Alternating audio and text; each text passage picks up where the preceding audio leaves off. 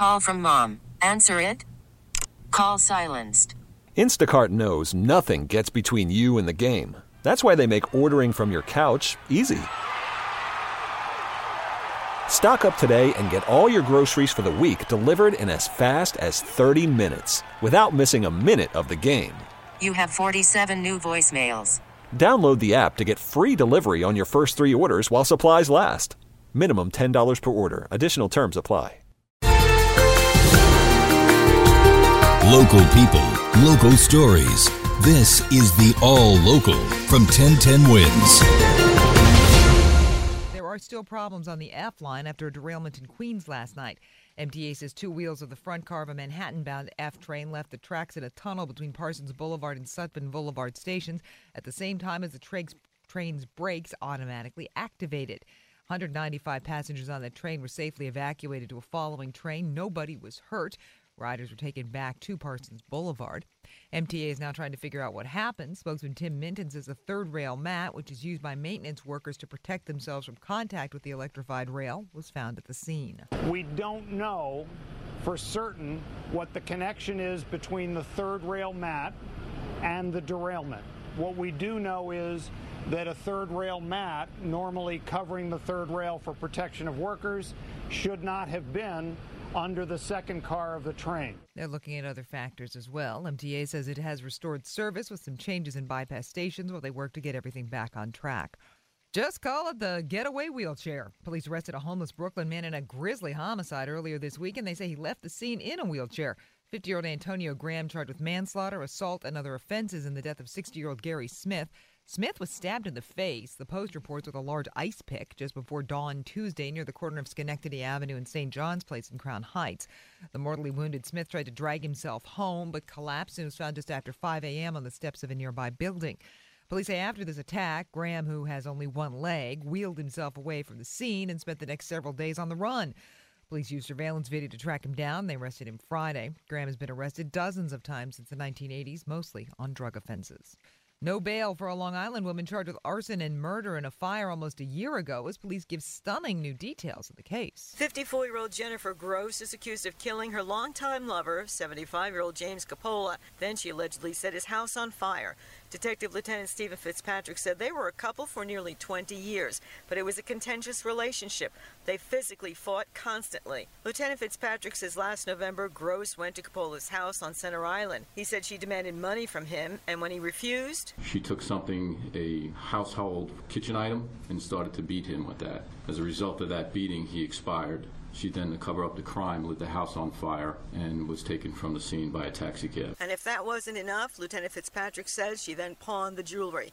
Carol DeOria, 1010 Wins on Long Island. As she was walked into her arraignment, Gross told reporters that the truth will come out.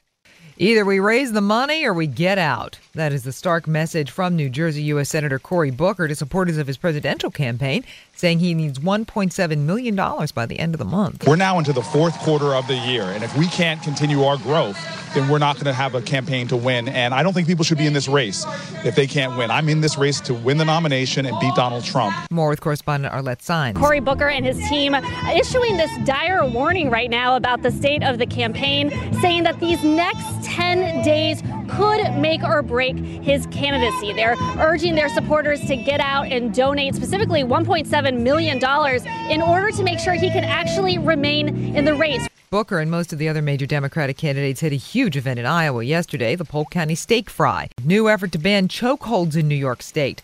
5 years after the death of Eric Garner, State Senator Brian Benjamin has introduced the Eric Garner chokehold bill.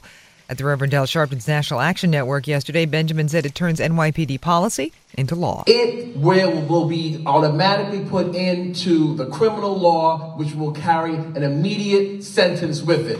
There's no such thing as choking being different from a chokehold. They do the same thing, and they need to be in the law together. Benjamin says he expects pushback from police unions. No public comment from them so far. We're learning more about how police believe a couple of Times Square desnudas scammed a man with autism. Court papers say 26-year-old Amelia Laporte and a partner told the man not to worry about the prices they posed for photos, then refused to give him his phone back unless they paid him $100. He didn't have the money. They took him to an ATM, and police are still looking for one of the two women. So when you think of the urban jungle, alligator snapping turtles and Dutch blue lovebirds probably aren't what you had in mind. But city park workers reportedly saw those and more in the last few years. A report in the Post says park rangers handled almost 750 misplaced, sick, or dead animals, including more than 450 raccoons, 4 coyotes, and that Dutch blue lovebird. The rangers determine if the animal needs to be rescued or left alone, and if it's safe and healthy, they pretty much let it be. If not, they call in the wildlife rehabilitators, and that's who got the snapping turtle. A tragic accident in Queens yesterday afternoon. 14-year-old boy rode alongside a dump truck with deadly results. Police say this boy was riding southbound on Borden Street just before 2 p.m. when the 33-year-old driver took a right turn onto 11th Street and hit him. Young Mario Valenzuela was pronounced dead at the scene. The truck driver stayed. Witness Victor Fernandez told CBS 2 News he was distraught. He was crying. I felt bad for the guy because he just was driving. He couldn't stop because the bicyclist just went into the rear tires of the truck. Police say no criminality suspected at this time, but they are still investigating. A 75-year-old man died crossing the street in Queens last night. Police say Elu Rachmanov of Queens was crossing Jewel Avenue near 140th and Kew Gardens near 9 p.m. when he was hit by an eastbound car. Witness told the Daily News he heard a large bang, followed by screams from the victim's family. He was taken to a nearby hospital where he died soon after. Police say Rachmanov was not in the crosswalk. The 30-year-old driver stayed at the scene. Police are still investigating. Well, so much for that day off. An NYPD captain caught 3 car thieves while he was out for a run on his day off yesterday. Seems Captain John Hall of the 111th in Bayside saw a familiar-looking Mercedes SUV parked near the Bayside Marina. He thought it was the same make and model as one reported stolen the day before, and then he saw the license plate, which matched the complaint he had seen. Hall called in his officers, and then they arrested 3 guys who were sleeping in the Mercedes and another SUV nearby, which also turned out to have been stolen from Nassau County. Police say they also recovered some stolen credit cards. And that, for all of you who like to have intentions when you exercise. Hall tells the Daily News he was thinking about some recent car thefts and break-ins at his precinct while he was out for a run. Thanks for listening to the All Local from 1010 Winds. And for the latest news, traffic, and weather, tune to 1010 Winds. Visit 1010winds.com or download the radio.com app to take us with you wherever you go. We really need new phones. T-Mobile will cover the cost of 4 amazing new iPhone 15s, and each line is only $25 a month. New iPhone 15s? It's better over here. Only at T-Mobile, get 4 iPhone 15s on us and 4 lines for $25 per line per month with eligible trade-in when you switch. Minimum of 4 lines for $25 per line per month with autopay discount using debit or bank account. $5 more per line without autopay, plus taxes and fees. Phone fee at 24 monthly bill credits for well-qualified customers. Contact us before canceling account to continue bill credits or credit stop and balance on required finance agreement due. $35 per line connection charge applies. See T-Mobile.com.